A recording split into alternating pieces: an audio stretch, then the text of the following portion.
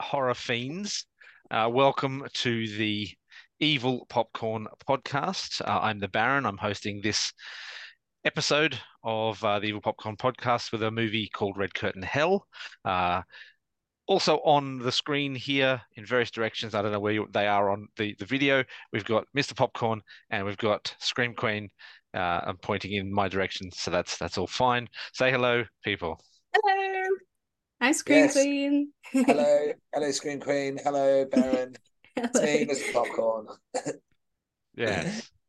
This movie's funny, You and liked it's it? Yeah. yeah, I did, and I like that it's local as well, and it's funny, and it was actually quite good. Yeah, yeah. Okay. No, All it's right. no, Appreciate there that. was no, there was no. How do you call it? Like, it's not chip on the shoulder, cultural cringe, local cultural cringe. No, not at Mm, all. Yeah, no, I didn't. Oh, good. No, Good. yeah, which is good. Which is good. yeah. Screen Yes. Queen. As I was gonna say, as someone who has like worked in that space, Beanley, shout out Beanley Theatre. Yeah. um, it was pretty sort of astonishing to see them walking around. Like I used to do rehearsals in the green room, and like it was sort of bizarre to see it as a set for a film. So I definitely appreciated that. Yeah. um I think we cheated a little bit with a couple of the spaces emptying into other spaces they didn't. But yeah, other than that, yeah, it was as you see it. pretty fun. So yes. All right. So should we get straight into it? Yeah, let's go Yeah, for it. Yeah. sure. But like, yeah, how did this film come about? Like, what is it? Who's in it? Let's give you a little bit of history on the Please on the do, please film. do. Yeah. All right. So the film is called Red Curtain Hell. It's available on Vimeo. You can buy it or rent it. If you do a search, you will certainly find it. I dare say we'll be able to put it in the show notes.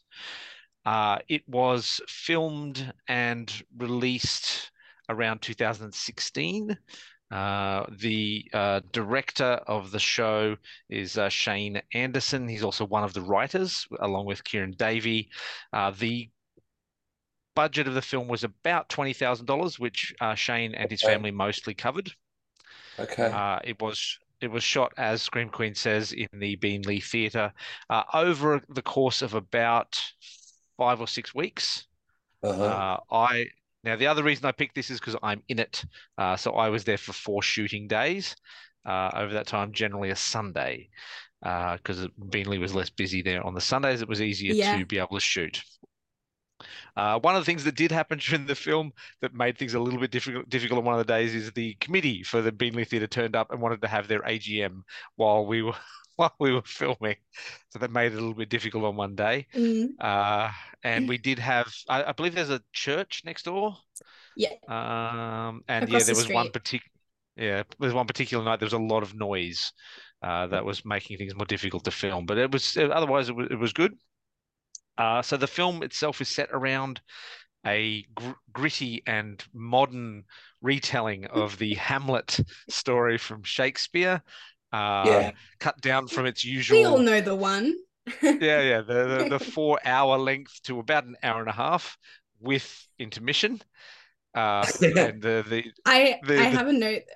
Sorry. I said I you're right. personally wish that I wish all Shakespeare. Look, I Oh, like me some Shakespeare, but I wish it was all an hour and a half. That would be great. okay, yeah, Everything should be an hour and a half. An hour and a half, hour I 40 max. Yes. every media, every piece of Every media yeah, should yeah. be an hour and a half.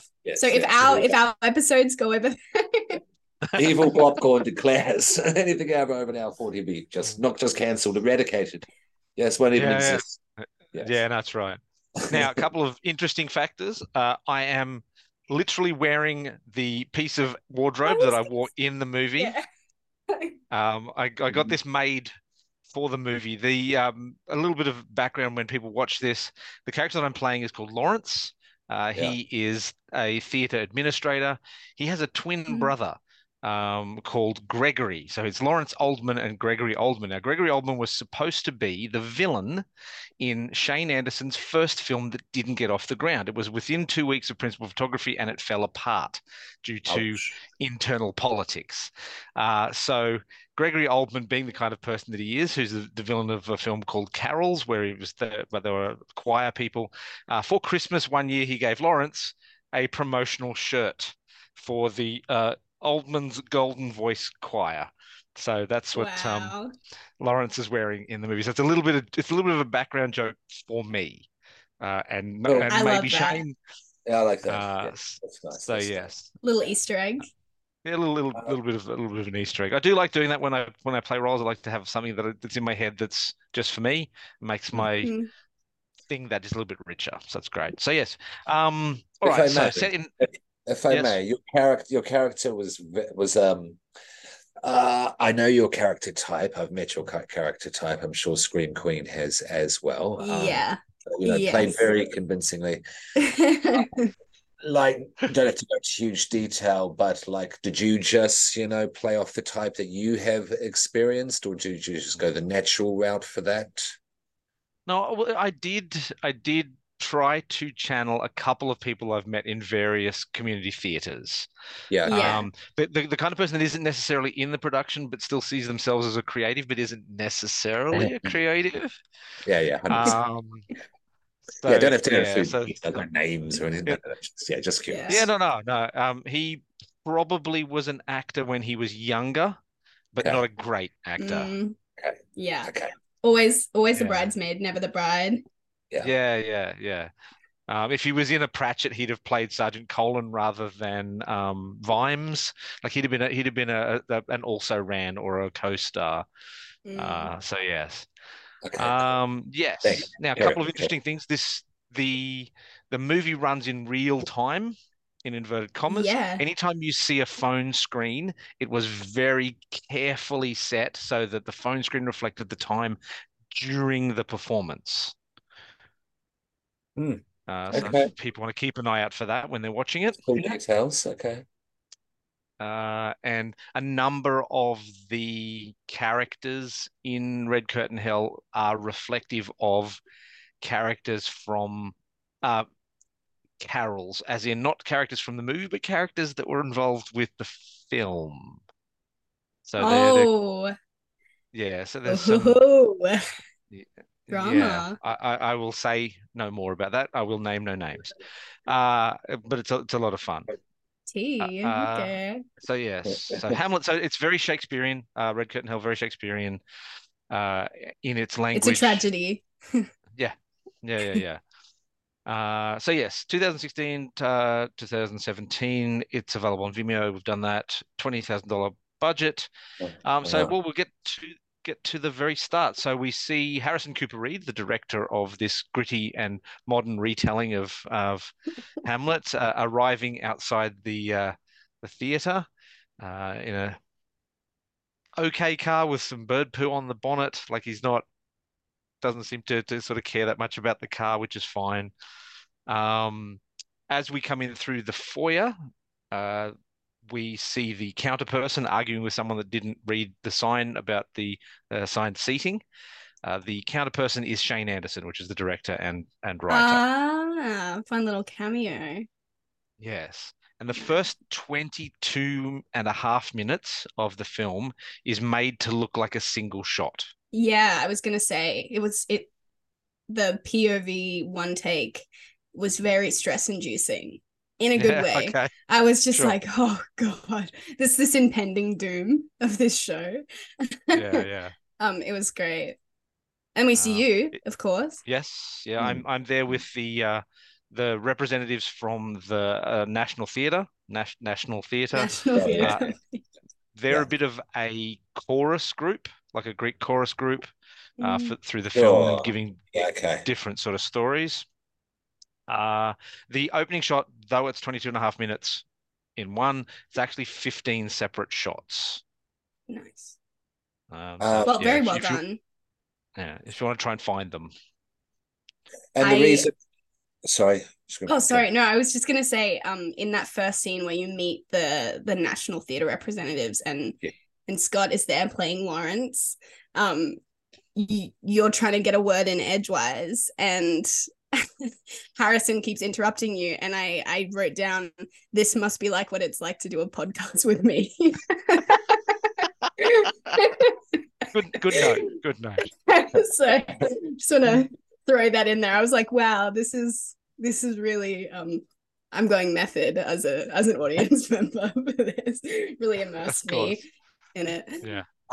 The Greek chorus there, the National Theatre execs suits. Now they supply some of the stakes, a lot of the stakes for this production, because isn't it they're going to get money, or they're going to get, I mean, what do they get? They get the approval of this chorus, so to speak. Well, so Harrison Cooper Reed wants to move up from community theatre to theatre on a state and national stage. He sees this as his out from being stuck in a tiny stage to going to QPAC and the convention center and all that sort of thing. But it's his escape, not anyone else's. This is self-centered. He thinks a lot of himself. He thinks he quite the genius, quite the Every time he speaks, I'm like, I've met this man before. Absolutely. Again, yes, and again, it's the scarf, and it's the right amount of exaggeration and camp as well. It's not too much, but just enough to be able to sink your teeth in just a little. Yeah, so it tastes good. Yeah. I was impressed with that, because it's very easy to go overboard in this, and it just becomes ridiculous. Yeah, I found myself for the longest time after doing the movie doing his little thumbs up. That was the little hilarious. He plays it so well. It's like George Bush Jr. W. Yeah. The politician. It's taken from him, I reckon. Yeah. So that's Justin Harriman. He's a spectacular actor. He's great. I've seen him in other stuff as well, and he made Harrison come to life. Mm-hmm.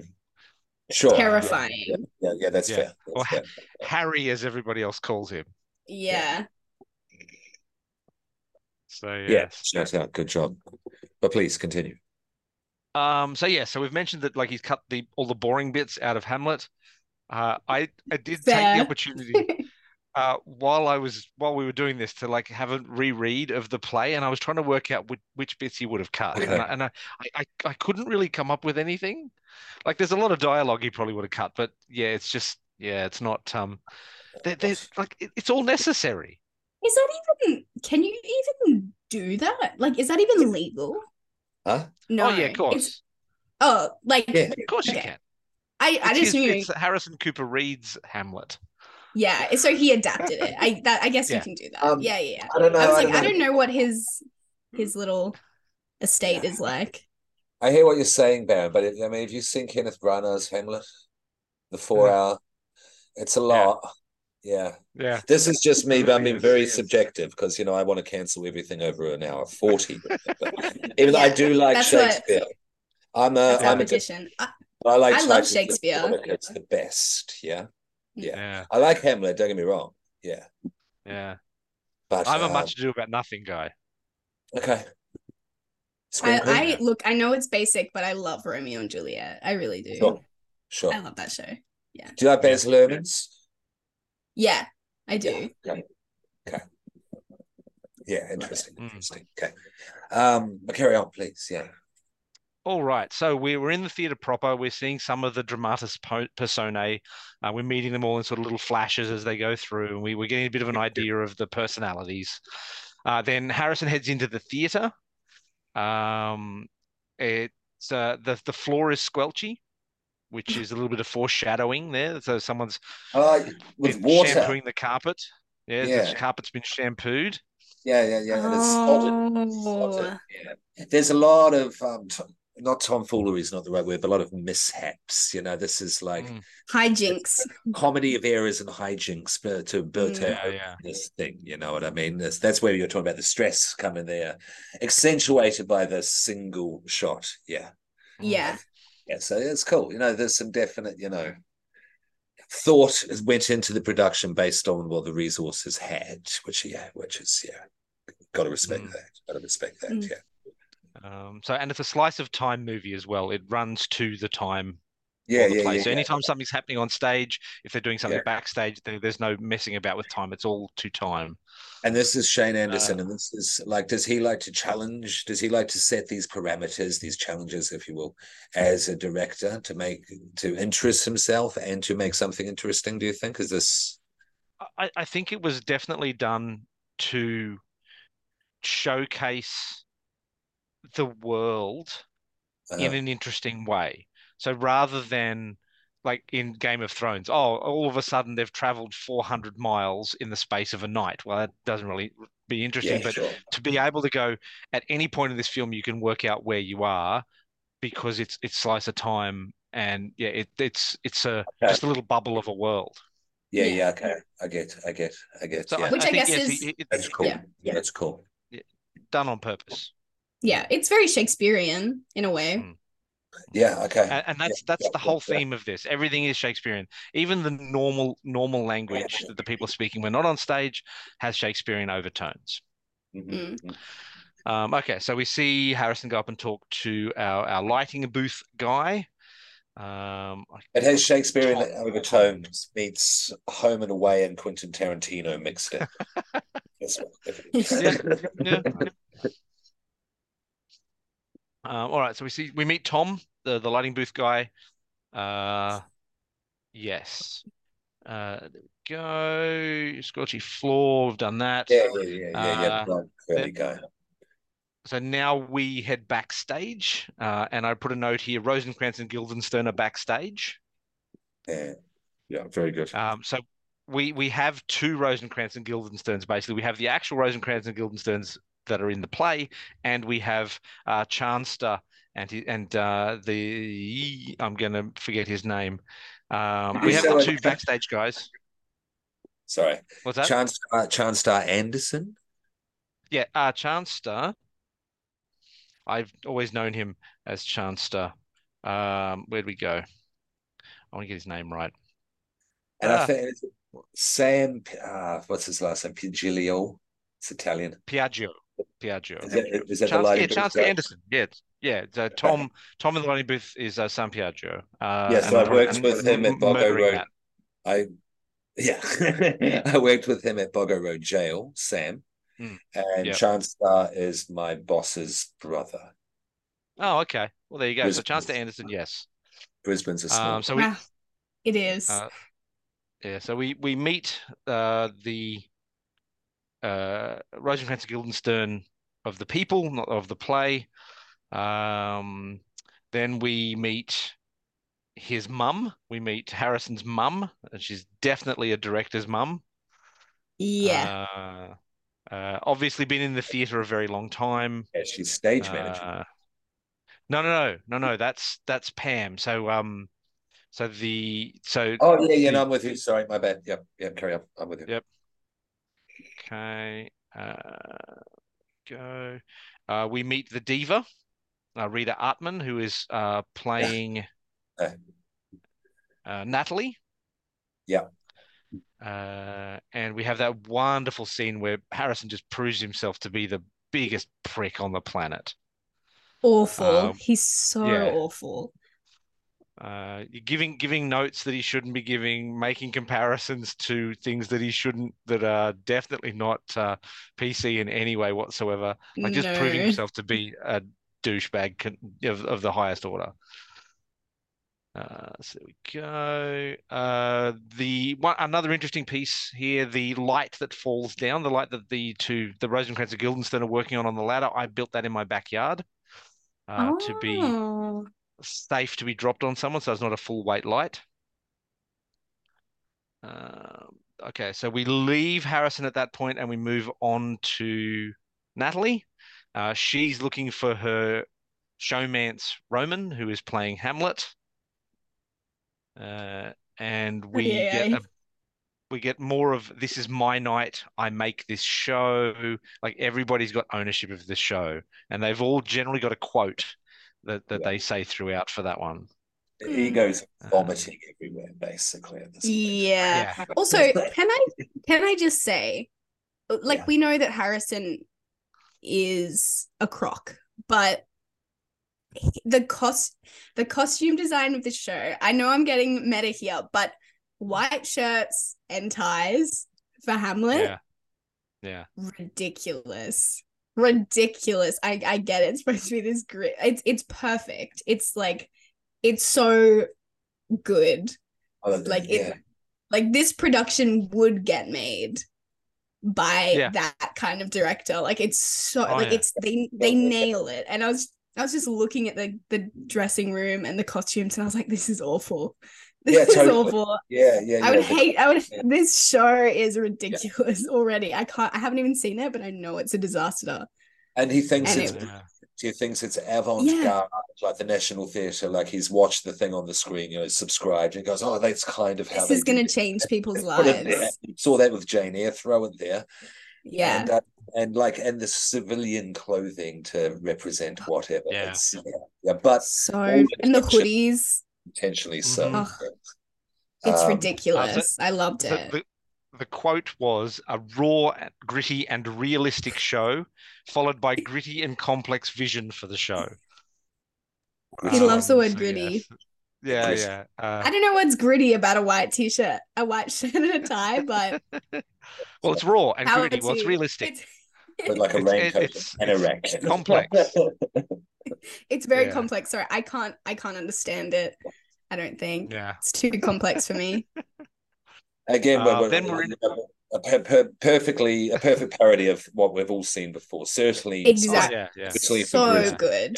Yeah. We've all done community theatre. That's what I loved about this. Amateur repertory student theatre. Yeah.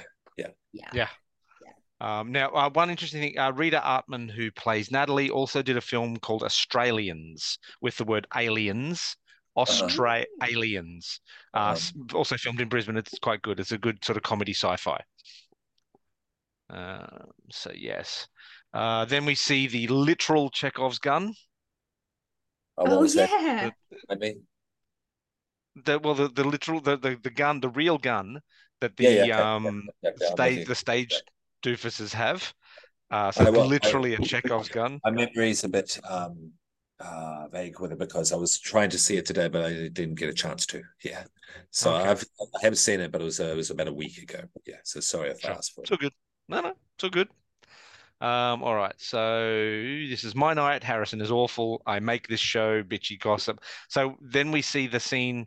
We're seeing the scene with Natalie and her understudy, which obviously the understudy wants to be the star, and she's trying her best to destabilize Natalie. Literally. Yeah. What did you think of her scream queen? Well, first of all, I thought it was very funny. I just think it's so spot on to what the sort of culture is. Again, I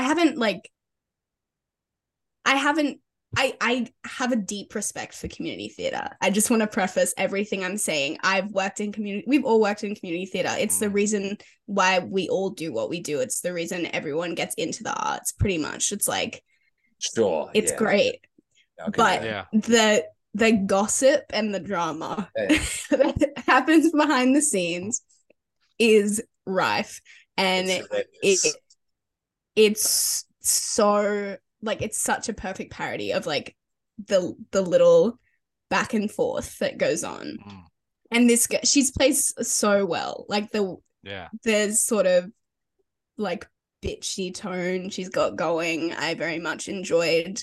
I did have one thought though. I was like, does this pass the Bechdel test? I know it's, but I don't think it does. No, because they're talking about Roman for most of it. Yeah, I don't think any of the women, when they talk to each other, talk about anything except Roman. Which I found interesting. Like, I know that's not what this show is about, but I was like, this is very man focused, and that's fine because so's Hamlet. Yeah, true. But I was just like, this definitely doesn't pass the Bechdel test. Could you explain Sorry, could you explain what that test is for our listeners and for people like me who do not know? Yes, yes. So I can't say it wasn't it didn't start Alison Bechdel, she's I think a comic illustrator. She did like, I think Fun Home is an based on an Alison Bechdel comic. She's a queer artist that basically her ideas were taken and have become this thing in film where, like, to sort of test, I guess, like how feminist a piece of media is, by if the women, if like how many women are in the movie, first of all, and if those women can have conversations with each other that aren't about the men in the film, it passed the Bechdel test. So if those women are talking, but they're talking about men, it doesn't pass the Bechdel test. But if they are talking about just other things in their lives, it does. Yeah. Yeah. No. I mean, technically, the opening to Baby Got Back passes the Bechdel test. I prefer the Mako Mori test. The Mako Mori test is a film or television show has to have at least one female character, and this character has an independent plot arc, and that the character of her arc does not simply exist to support a male character's plot arc. And I think Natalie fulfills the Mako Mori test. So Mako Mori is a character from giant robots fighting giant monsters. Was it Pacific Rim? Yeah, that's my personal opinion. As a white male, middle-aged white man. That's okay. Look, Alison Bechdel didn't intend for the Bechdel test to even become a thing, but it has. No. So maybe to Shane, because it's Shane, yeah. Maybe Shane's credit, he was looking at Hamlet and like how absurd Hamlet is, and how the fawning, the obsession, the sycophancy, if that's a word, towards Hamlet is ridiculous, and wanted to emulate that here in Red Curtain Hell, because it is ridiculous. And who is the chap who plays what's his name, Roman, the character? The character of Roman, I've got the list here, is Jonathan Tuck. Because he does it very well. He does it very well. Set up perfectly. And he's a good-looking chap as well, and he knows his angles, so he knows how to work it for the camera to make it even that more kind of like sycophantic what's going on.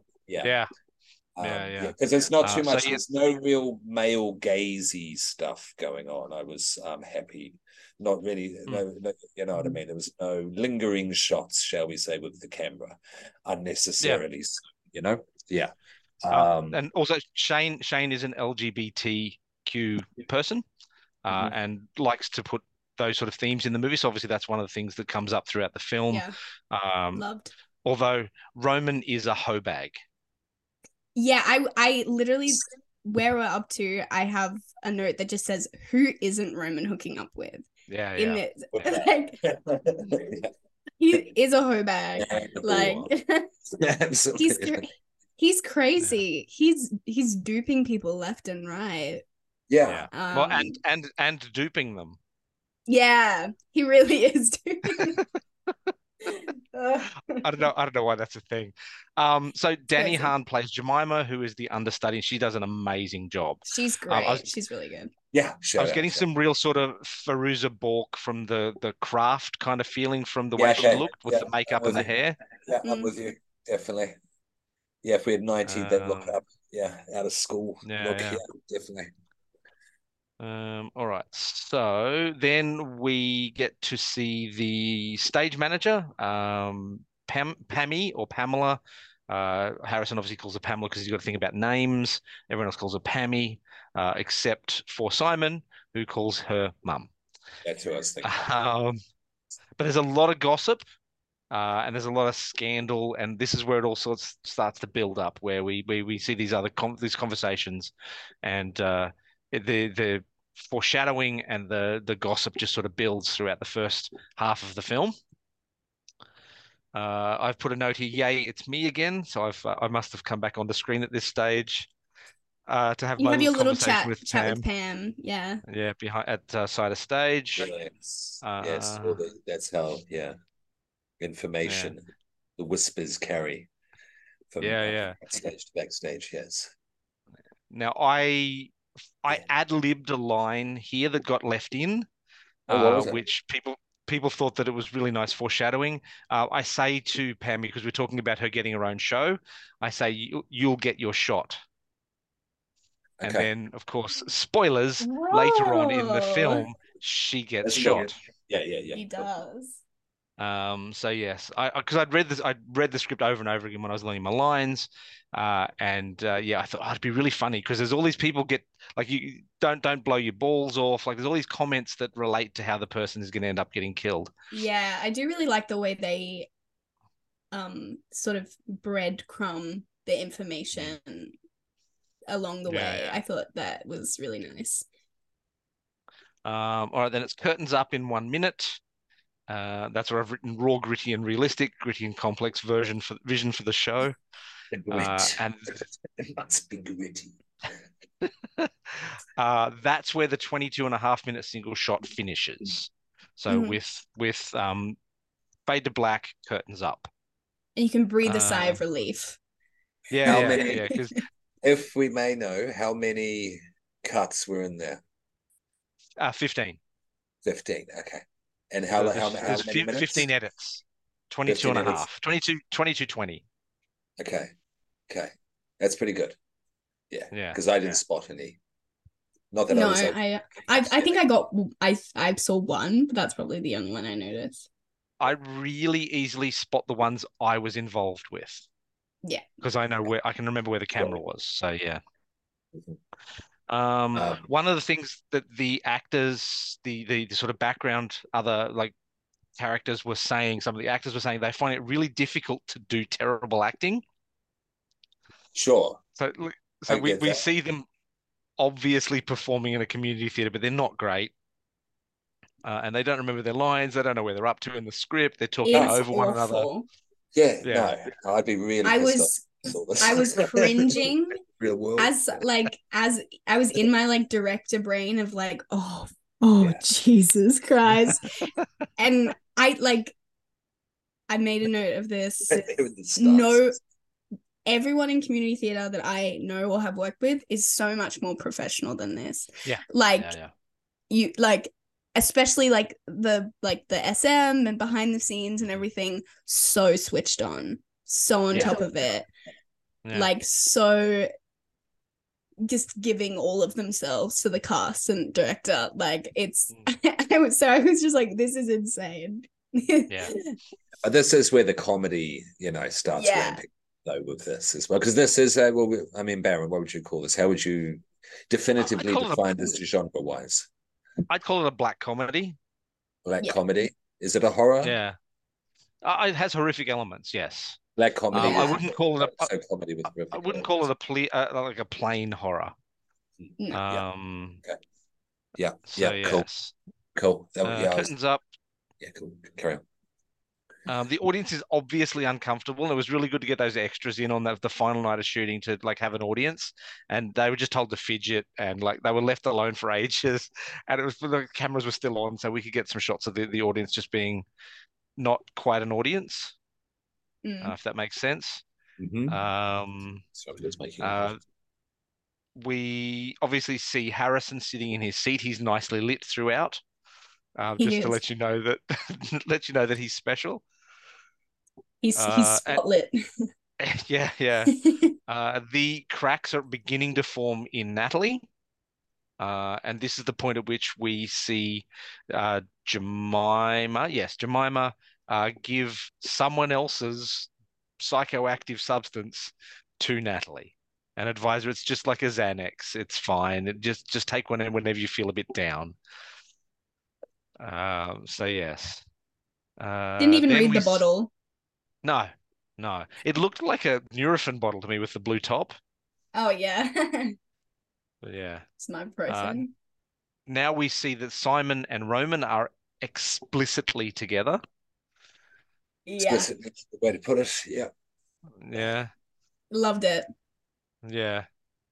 What year is this? Because I called it, because when they come out, Roman's missing, and he comes out and they're looking all sort of disheveled. I'm like, something gay is going on here. And also he's everyone. He's sleeping with everyone. Yeah. He must eat a lot of potassium. Like he's like that's awful. Going all night. About that, but yeah, the stamina and to have to go and perform Hamlet. Thank God they cut it down. Dionysus, basically, is what he thinks. Yeah. He thinks he's the god. The ego. I feel like some people that play lead roles, they really do feel like. Oh yeah, totally. Yeah, no. I remember like theatre school, like it was called Hagley Theatre Community. Hagley Theatre Company was part of Hagley Community College in Christchurch, New Zealand.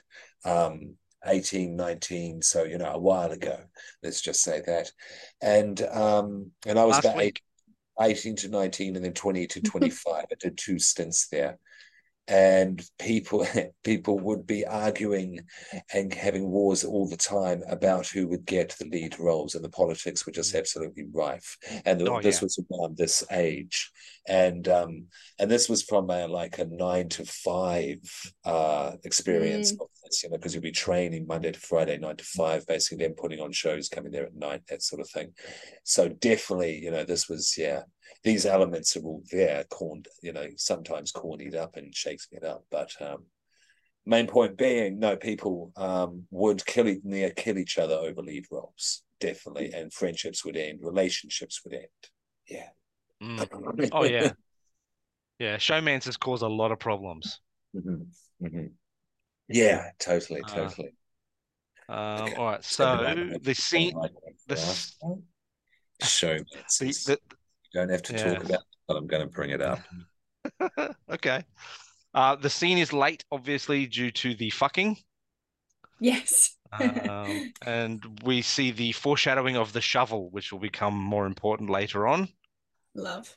It is revealed by Chancellor's character that I believe he's called John, that not even the smoke alarms work in the theater. So there's obviously this theater's falling to pieces. Oh yeah, no, it's hazardous. Yeah. Then we see the underwear scene between Ophelia and Hamlet, or between Natalie. It's more realistically between Natalie and Roman, which Pammy doesn't like, but that Harrison has asked for via phone from the audience. Who has their phone? Oh, that was my other thing. Who has their phone on during a performance? Who has it even on them? I was just like, there's so much talking backstage. They're using their phones. This is. I know it's supposed to be. I know, but it was my fight or flight was activated. We all feel anxious about it because it's fucking crazy. You would never do that. You'd be killed. Never work again. Well, I just finished the season of Speed the Movie the Play. Now, every night that we did the show, and some nights we did multiple performances in a night, my phone would go in my my clothing box for my props and stuff, and it wouldn't come out until after the show. I didn't even access my phone during the breaks between shows when I could have. So I'm super professional. That's hardcore. Yeah. I didn't think of it. We were busy resetting and all that sort of stuff. I didn't even think of it. But yeah, there's a lot of phone use, and there's a lot. Obviously, it becomes a plot point where Natalie has has Roman's phone, and she's trying to find out who he's sleeping with. Humorous moments trying to unlock the phone. Yeah. And then it runs out of power. Oh no, it runs out of power. Then she's got to find a charger. Yes.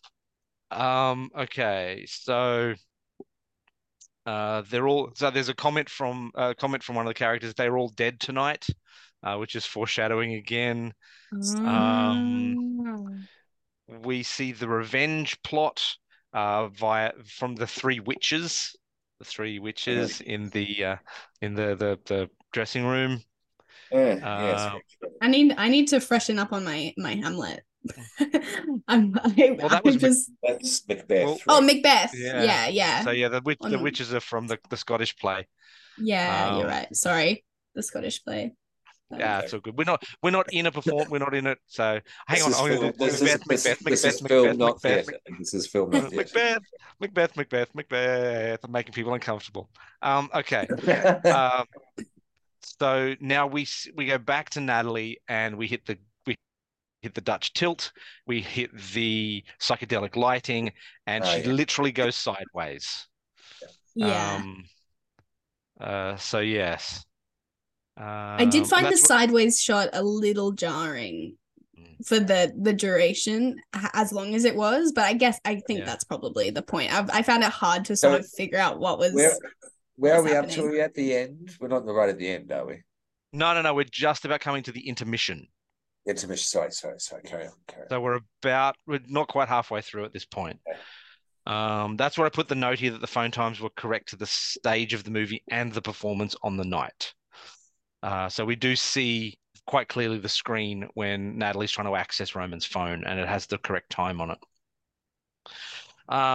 So we go to intermission, where Harrison, while there is probably still audience sitting in the auditorium, is screaming at his cast from behind what is obviously that's just right. No, they're basically like loud whispering, "Get off the stage!" Whilst people are sitting right there, whilst the National Theatre people, yeah. Often. Bonkers. Yeah. Yes, it does give you. So I've put a note here. Great pep talk, Harrison. Yeah. What did he say? What the fuck was that? Is that how he? Yeah. You're all fucking this up. What the living fuck was that? Something like that. Yeah. He says something super awful. It was real offensive. Yeah, real belittling. It's terrible. Yeah, which happens. Yeah, I'll say it. Yeah. Yeah. No, it does. It happens. Yeah. Yeah. So then Natalie and Roman finally have a chance, not inside the show, to have a meet up and they have a bit of a conversation. Pamela takes Simon's phone, I believe, at this point. So she's having a conversation with her son. Obviously, she thinks he's a dickhead. He does kind of play a bit of a dickhead. Let's see. Then we have a conversation between Harrison and Natalie while she's freaking out. It escalates into a physical attack. She tries to hit him with a shovel, and Harrison takes the shovel from her. That's when Daryl Plumridge intercedes. He's playing Tristan, who's playing the king, Hamlet's father. Oh, was that Daryl? Okay. Yeah. Okay. Didn't recognize him. Okay. Really, really, really strong performance. Yeah. No, he knows what he's doing. Yeah. So this is so local. Sorry for anyone who's not from Brisbane. Yeah. In-house references for shit we're making. Yeah. So it's then the point at which Harrison gestures dramatically with the shovel and cuts off 4 of Tristan's fingers. Yeah. The effects, the practical effects for that were great. So good. They were good. And the barely a reaction to this cutting off happening was really good as well. Yeah. Yeah, I like that. So then we have Harrison choking out Tristan. I don't know whether he's dead. Quite violently, at this point too. The intent to fuck up. Yeah, fuck them. Oh, yeah. Up. Yeah. I think he's dead. I'd like to think he survived, but then he probably would have bled out anyway if he was unconscious. So I think he's dead. This is where it gets real Shakespearean, Quentin Tarantino-y. Yeah. And this is where the horror elements start to come in a bit stronger. Yes. I think going into it, I think I expected more of a horror comedy. So I think I was wanting that first kill a little bit earlier, because it does come an hour into the movie. I think about an hour in. And it's worth it, but I think I was expecting those elements a little bit sooner. Yeah. Okay. To ramp up a little bit more. But I like the shock of the fingers. Oh, I do too. Absolutely. Oh, yeah. They're worth it and well done, well executed. But this is definitely, as you said, Baron, earlier, comedy with horrific elements, not a horror comedy scripting like Evil Dead. Yeah. Where there's horror, Evil Dead 2, horror comedy the whole time. Yeah. Back and forth. Yeah. The fingers get cut off. Mm-hmm. Fingers get cut off, and then Harrison picks them up in like a scarf and takes them to the dressing room. How does he think they're going to go down that drain? Like, they're not going to go down the drain. That's right. Let's put them down the drain. Who does that? He fills the sink with water and puts the fingers in, and they kind of sit at the bottom of the sink. Sure. Then there's a couple more foreshadows from the Greek chorus. They're talking about bloodshed and 10,000 volts, which will come back to bite us later, so to speak. The king is dead, long live the king. So Harrison decides he's going to take on the role of the king now that Tristan is unwell. So yes. Good of him to step in there, quite the hero. Brave. Yes. Yeah. Alongside his mother. Yeah, so that's the next. The scene I think that gave me the biggest ick in the film. Now it gets real Shakespearean, real medieval. Revolting. Yeah. So all right. So we go into the second half of the play. Curtain up, and it's the scene between the king and his wife, played by Harrison and his mother, and it's a long kiss. Like, it's not. They could have cheated it. They could have, but it's gritty and realistic, and he wanted the kiss to be real. Like, we have to do this for the realism of the play. So his tongue in his mouth. As said by Pammy. Tonguing his mom. Yeah. So the actress there is Wendy Spencer, playing Mrs. Reed. She's lovely. I've been in a number of things with her, and played beautifully. Like the stunned mullet look after the kiss on stage is just spectacular. It is great. Yeah. It's some excellent face work on that by Wendy. I love good face. Then we move to Simon, who has caught feelings for Roman. So the two people in the show that seem to have the feelings for Roman are probably Natalie and Simon. Yes. I think everyone else is just fucking, basically. Yeah, he's hot. He's the lead. Yeah. We've got time backstage. Hurry up and wait. Do you give lessons? Do you give lessons? I've thought about it. I've thought about. Oh wow. Okay. Yeah. Oh, he's such an asshole. Oh, yeah. Okay. So yeah, that's what I've put. Theater folks are so horny. Roman needs to stop eating so much potassium. Oh no, he's also fucking Jemima. If I may, there's a Gothic music artist I like called Sopier. The outfit, they put music out as Sopor Eternus and the Ensemble of Shadows, which is the Eternal Sleep in the Ensemble of Shadows, Anavani. And they said that all actors are whores, especially the male variety. And I think this applies perfectly to this play. Yeah. Because that's what we've all experienced behind the scenes. Yeah. Oh, 100%. Absolutely. Yeah. I think my favorite line, one of my favorite lines from this movie, is Pam when she says to Simon, she says, "That's why you didn't take Hamlet, because you'd rather let Hamlet take you." Yeah. So good. I love the fact that she's not worried about him coming out as gay, but she's worried about him being a shit actor. Yeah, I mean, she's in theater. She gets it. So funny. Like, she's just mad that he didn't take the role of Hamlet. And this movie, you know, it has all this in it. Yeah, whilst doing a kind of like Kiefer Sutherland 24 Shakespeare behind the scenes play within the play. Yeah. It's still all the stuff we've experienced. Mousetrap. Yeah. Yeah. So no, good. It is Um, good. yeah, so I've got Stop Ruining My Show from Pammy. So she's now made it. It's now obviously her show from her words. Yeah, it's her show. Uh, and then I've got Oh God, Now Jessica. So that's when Roman cracks onto Jessica backstage. I think that's the do you do Yeah. lessons line. Yeah, that's right. Doesn't he stop? Doesn't he stop for a moment, then grin to himself, and you see in his face, yes, Yeah, one. It's Jessica. yeah. Isn't Why it? not? Why Yeah, not yeah, another one? Yeah. So yeah. Jessica, isn't it? Yeah. He's Um, unbelievable. Dario. yeah. Then Simon comes out to the cast, which begins the final breaking of Natalie because she now knows 100% who it is.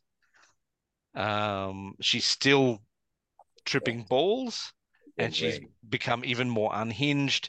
She goes to show proof to Harrison Cooper Reed, which we'll call Harry, and then the phone is dead, so she needs to find a charger, which sends her back to the dressing room, where she is attempted to be drowned by Harrison Cooper Very Reed.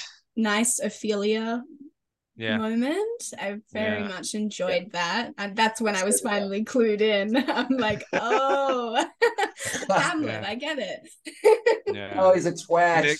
I see. And then they're cutting backwards between the stage and the dressing room with the drowning elements of the show.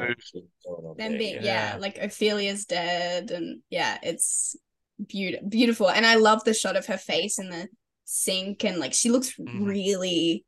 This is where she starts to look really terrifying with the blood sort of like dripping down her face. And the makeup running down her face. Yeah. Awesome. Really it's also still really over the top at the same time as being very dramatic. It's walking the line, really closely and carefully at this point, but it pulls it off.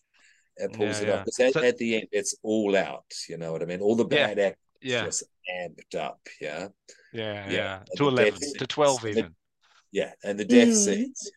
The death scenes. Award-winning death scenes. Yeah. So the drowning scene was shot in a fish tank with the camera underneath it. Nice. Very And they had to be really, really careful because it was a glass-sided fish tank, so you couldn't really put any weight on. So it was apparently quite difficult to shoot. Yeah, I mean they pulled it off. So especially and everyone else involved. Yeah. So then the camera work is amazing. Sorry, just shout out the director of photography. What was his name? Cinematography by Patrick Coe. Cinematography by Patrick Coe. It was awesome, especially like ramping up towards the end of the film. It gets very, very delicious. Creating that bubble. They worked well with Shane there together to create that bubble that we were talking about with space and time. Yeah, for sure. Yeah. In one venue, because they don't go outside at all, do they? No, the only time you see the outside is when Harrison arrives in his car. Enters, That's it. It's the only exterior, and the gate goes. And I was like, I've walked that path before. All right. So now Simon attacks Roman, I believe. Where am I up to? Yep. So Simon is attacked by Roman. So they have a confrontation. Simon reveals to Roman that he's told everybody that they're in love. And Roman is not best pleased. Although, having said that, every interaction between Simon and Roman throughout this film would indicate to me, if I were Roman and not completely self-absorbed, that Simon had caught feelings. Yeah, so Roman's completely self-absorbed and he hasn't noticed. Absolutely. I thought Roman had caught feelings at some point. He's a trickster. No, he's just... Trickster's a good word for it, yes. I wasn't convinced for long, but I was like, maybe he likes Simon the best of all of them. Yeah. But he doesn't have favorites. No. Is it Puck or Pan? I know they're the same thing, but which one's in A Midsummer's Night Dream? Puck, yeah. Because Puck, it's kind of Puckish behavior. Yeah. Oh, 100%. For sure. Yeah. He's being a Puck boy. There we go. Bug Boy. That's good. I like that. That's good. Put that on a theater T-shirt and spell it BOI, so Puck Boy. Oh yeah, of course. Yeah. Yeah. So then the Harry and Pamela story comes to a head. They've got that they're having that confrontation side of stage. We discover Natalie isn't dead yet. She comes back from the grave and heads up to the stage. We see a lovely callback to if that table is on stage in the scene, it's going to ruin the whole thing. And we see our Rosencrantz and Guildenstern come from side of stage and pick up the table and take it back, like really obviously. It's a tiny table, and they do the 1, 2. Oh, so good. Occupational health and safety is a thing. Yeah, it's really important. Really important. Yeah. All right, so then they're attacked from the dark. There's a really nice when she takes I'm gonna say Bob. No, Jake. No, it's not Jake. What's his name? The other backstage guy. Anyway, he doesn't take Chanster first, so takes the other character first from the darkness. It's really nicely done. You don't see her coming up. It's good. Then you see her behind Chanster's character, John, and then she takes him, and then she's got the gun. Okay. Grave. Yeah. While on stage, we're moving to the sort of end of the play. We're about probably 2/3, 3/4 of the way through the play. There's some obviously toy guns on stage. They're silver revolvers with a red tip, very plasticky. And then Natalie goes to kill and kills the wrong person, and Pamela finally gets her shot. That I ad lib. I love that. And then brutal. And then everyone's dying. She goes up one side of the gantry and along, and people are falling off. They're getting shot. Yeah, and there's if I may, there's a good amount of blood spatter and gore here that will keep you. It's great. Wait for your gore fix. It does happen. Hence why I have the blood spatter behind me here, because it does represent this moment. Carry on, Baron, please. Yeah, and look, so many people die. Like nearly everybody ends up dead in this. I think at the end, actually, we'll get to that. We'll get to that. So Pamela gets her shot. Roman gets his balls blown off, which was a line from earlier in the film. Harrison does 2 comebacks with his dying scene, which is very community theater Shakespearean. So like he's dead, and then he pops up into screen. Slasher movie mix as well. Yeah. Double tap. Yeah. But he gets his balls blown off, which is fair. Quentin. Yeah. Oh, I hadn't drawn that. Yeah. Okay. Yeah, that's what I'm getting. All right. So we see no movement. Yeah. Sorry, Karen. No, it's all good. So we see no movement. Then Simon appears to have survived. Tom appears to have survived, but the audience seems to think that's all fake. And that's when, hang on, I may have skipped a spot. I have skipped something. Sorry. Okay. So that's when Natalie gets killed by the falling light. But she does 2 shots to the ceiling. Yeah, earlier. That's right. She's really good. She's crazy. Yeah. She's on drugs, she's not thinking. Yeah, she is on a large amount of drugs and driven. And she's unhinged emotionally at the same time. Her performance in this, her descent to madness is delicious. Yeah. It's so it was a great bend, whatever, on Ophelia. Yeah, if you will. Yeah. It was awesome. She was channeling here. So she gets hit by the light. She falls into the audience, obviously dead. Then the light hits the stage, falls off the stage, and the wire hits the wet carpet, killing everybody in the audience, including Lawrence. Wow. I didn't think about that loss. And then there's red curtain, isn't it? So Simon gets up, Tom gets up, and the curtains then close. Yeah. He looks at his joint, sort of thinking about like, Yeah, you know, because there's a huge amount of weed am I smoke. imagining this? Well, like backstage, they're also getting fucking blazed. Yeah. Rosie Krantz and Guildenstern are And yes, the lighting somewhat guy, impaired. Tom. Tom up Yeah. in Just the the booth. smoke filling the booth. It's Yeah. so, and then he's just like, I guess I'll just close the curtains. Yeah, and the yeah. slow sort of like, Which makes things extra safe to a crumbling, fucking House of Usher. terrifying. Run by Pineapple Express. Yeah. Yeah.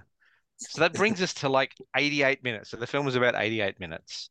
Yeah, good. And good roll credits. Lovely. Yeah, lovely. Perfect for this sort of thing, for nice romp, basically. Yeah. Dark, twisted. Now, if people are going to Vimeo to watch the film, just be aware there are some extras there as well. There's some outtakes and like a trailer and all that sort of stuff as well. And the outtakes are fun. And I believe the outtakes in that are free. You don't have to worry about paying for those. That's like your first taste is free. Like your good average drug dealer will tell you. Not that I've ever partaken. Okay, so yeah, shot in Beenleigh, budget $20,000. It's a Shakespearean story inside a Shakespearean story, with other Shakespearean elements thrown in. I liked the lighting states. The score was great, and it never seemed to be intrusive. No. So yes. Yeah. Final thoughts from me. I really enjoyed this, but that may be self-indulgent because I'm in it. But it was fun to make. It was fun to make. Cool, What did you think, Mr. Popcorn? Yeah, no, I really enjoyed it more than I thought I was going to, and that's not an impression or thought on anything. It's just, I thought this was really good, and as I've been saying, related to a lot of it, which made it that much more enjoyable. I liked the hyper campness of it, but I was very self-aware, so I never crossed the line too much with it, and the horror was worth waiting for. Everyone did a good job. It was fun recognizing people, even down to like people just sitting in the audience. Yeah. So it's good. Thank you for choosing something local. It's quite fun in that way.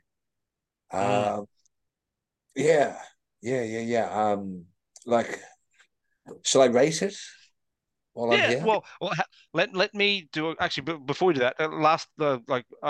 Impressions, Scream Queen. Yeah. I thought it was really fun. Again, the like reference, like the sort of like in jokiness of like being in the Brisbane theatre scene is very fun just as an audience member. I thought it was really, really great parody, like scarily accurate at some points. My only criticism is that the horror was so good at the end there.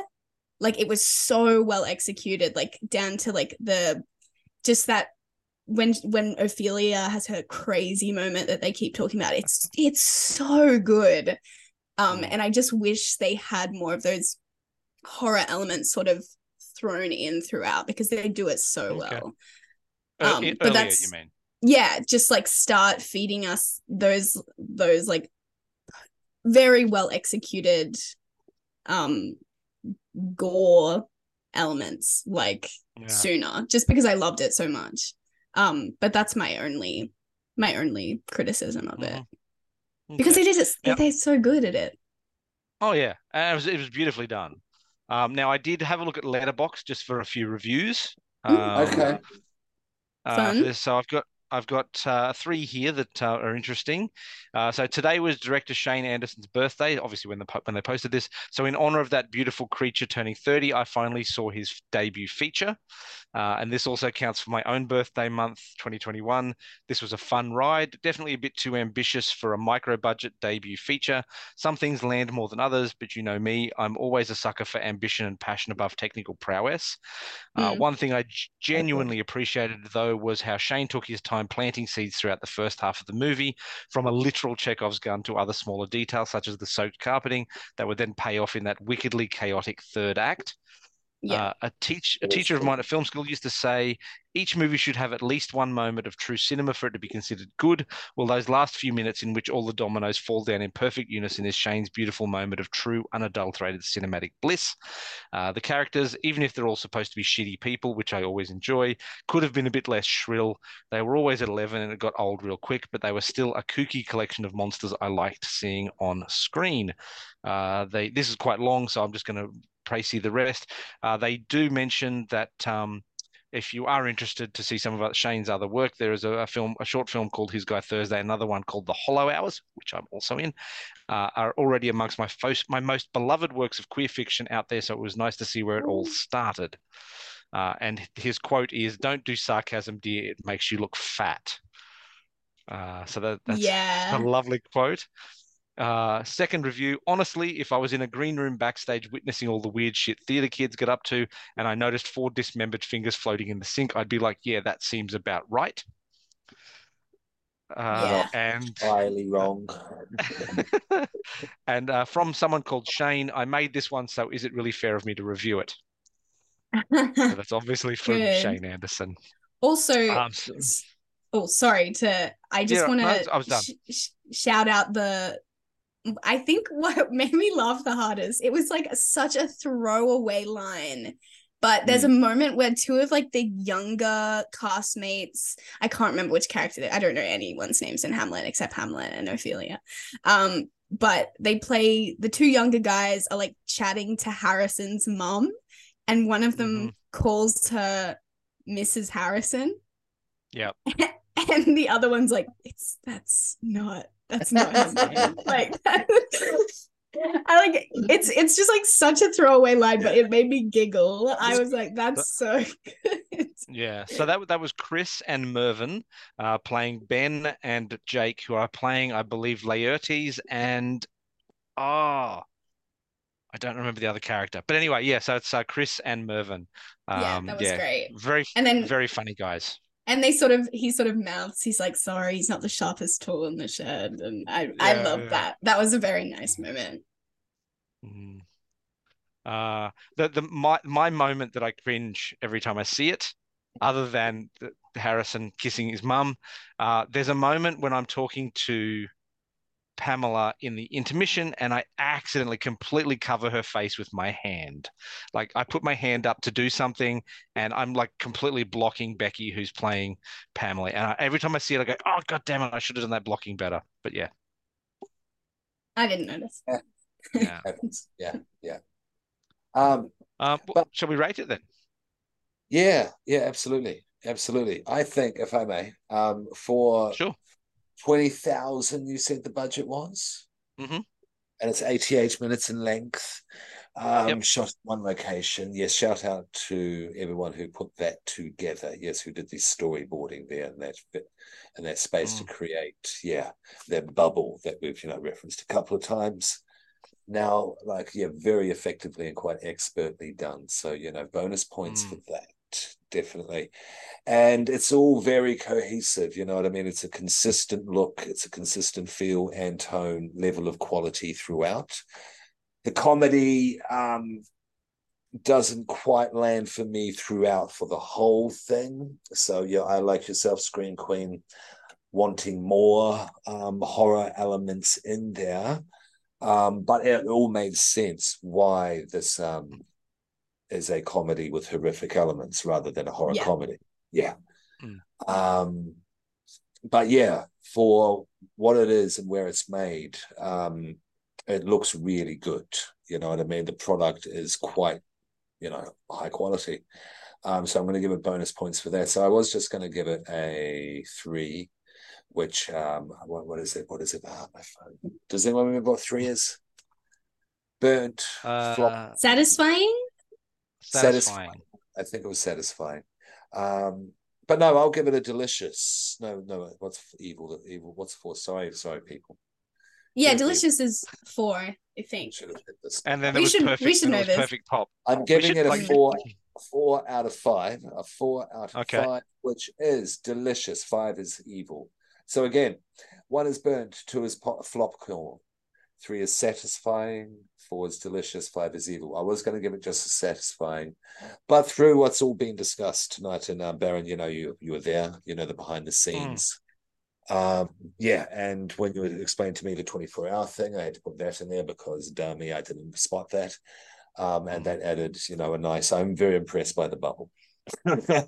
Basically, because of the bubble, it is delicious. I have 4 out of 5. Okay. Sure. Very well done. Queen. Shout out to everyone involved. Yeah, I mean, it's a gem. Like, it's really beautiful to see something so local. It obviously Undead was local, but this is like real local. Yeah. You can get there on a bus. Yeah, and I have been there on a bus. So that was really beautiful, and it was a really nice world that he created. The references are, like I said, just the dropping the pieces in throughout is beautiful. The performances were great, and the end sequence is like very, very good. I think overall, just because similar to Mr. Popcorn, not everything landed for me. And I did miss that horror element sort of earlier on in the film.